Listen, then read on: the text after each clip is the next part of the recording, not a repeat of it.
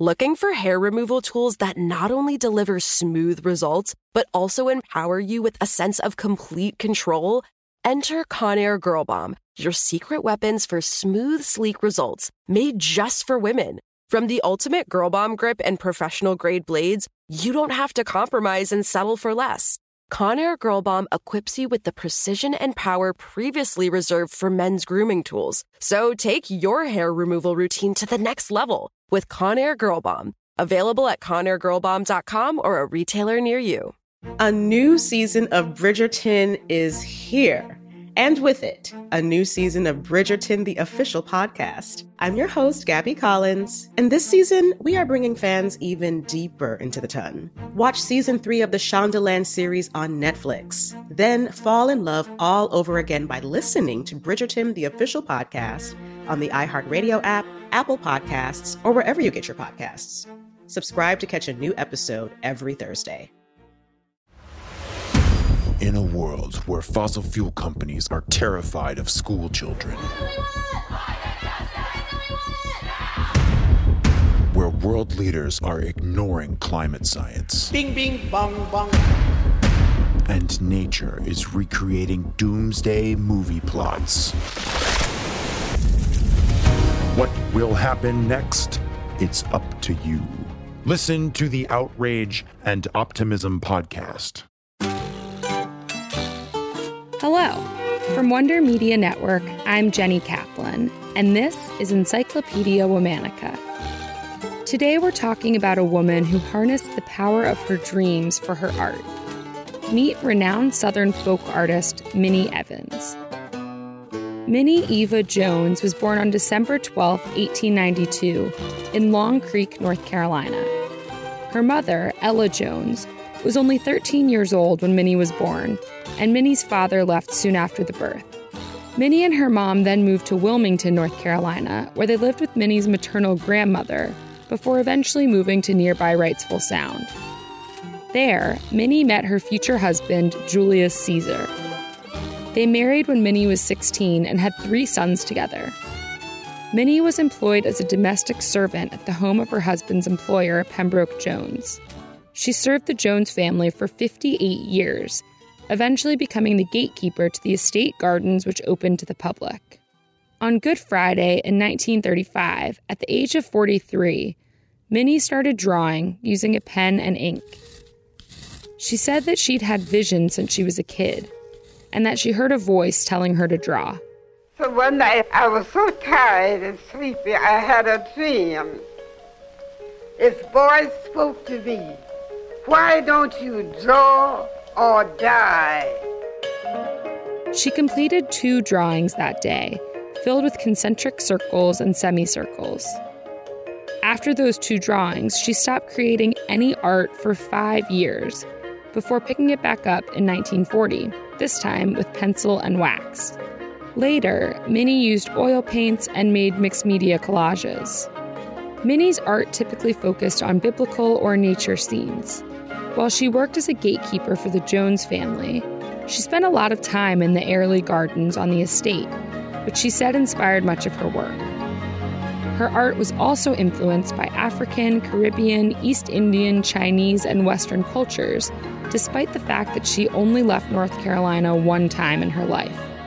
Minnie ascribed the content of her art to her visions and said she was just as surprised by the content of her paintings as viewers were.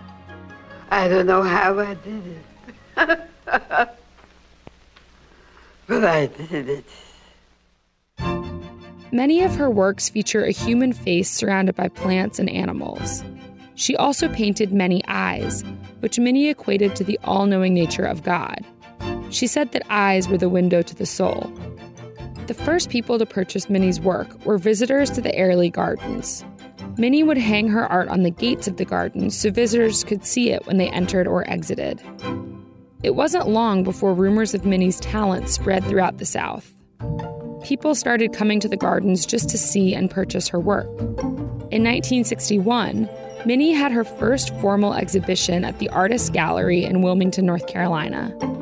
A year later, she met the woman who would become her publicist and agent for the next 25 years, Nina Howell Starr. Minnie had sold her first paintings for just 50 cents. Nina, who was an artist herself, encouraged Minnie to sell her work at a higher price. Nina propelled Minnie's career to a new level by storing and selling some of her art in New York City. In 1966, she helped arrange Minnie's first New York City exhibit at the Church of the Epiphany and Clements Episcopal Church. Minnie had several other exhibits in New York, one of which was at the Whitney Museum of American Art. Many critics call Minnie's work surrealistic and psychedelic. She created one of her most popular works in 1981, a self-portrait on the cover of a scrapbook. Minnie died in 1987 at the age of 95 and left more than 400 works of art to the St. John's Museum of Art in Wilmington. Tune in tomorrow for the story of a woman whose songs I'm sure score many people's dreams. This month of Encyclopedia Womanica is brought to you by Casper. Casper mattresses and products let today's dreamers get the sleep they need to turn their ideas into reality. Special thanks to the one and only Liz Kaplan, my favorite sister and the brain behind this amazing collection of women. Talk to you tomorrow. Looking for hair removal tools that not only deliver smooth results, but also empower you with a sense of complete control? Enter Conair Girl Bomb, your secret weapons for smooth, sleek results, made just for women. From the ultimate Girl Bomb grip and professional-grade blades, you don't have to compromise and settle for less. Conair Girl Bomb equips you with the precision and power previously reserved for men's grooming tools. So take your hair removal routine to the next level with Conair Girl Bomb. Available at ConairGirlBomb.com or a retailer near you. A new season of Bridgerton is here. And with it, a new season of Bridgerton, the official podcast. I'm your host, Gabby Collins, and this season, we are bringing fans even deeper into the ton. Watch season 3 of the Shondaland series on Netflix. Then fall in love all over again by listening to Bridgerton, the official podcast, on the iHeartRadio app, Apple Podcasts, or wherever you get your podcasts. Subscribe to catch a new episode every Thursday. In a world where fossil fuel companies are terrified of school children, where world leaders are ignoring climate science, Bing, bing, bong, bong. and nature is recreating doomsday movie plots. What will happen next? It's up to you. Listen to the Outrage and Optimism podcast.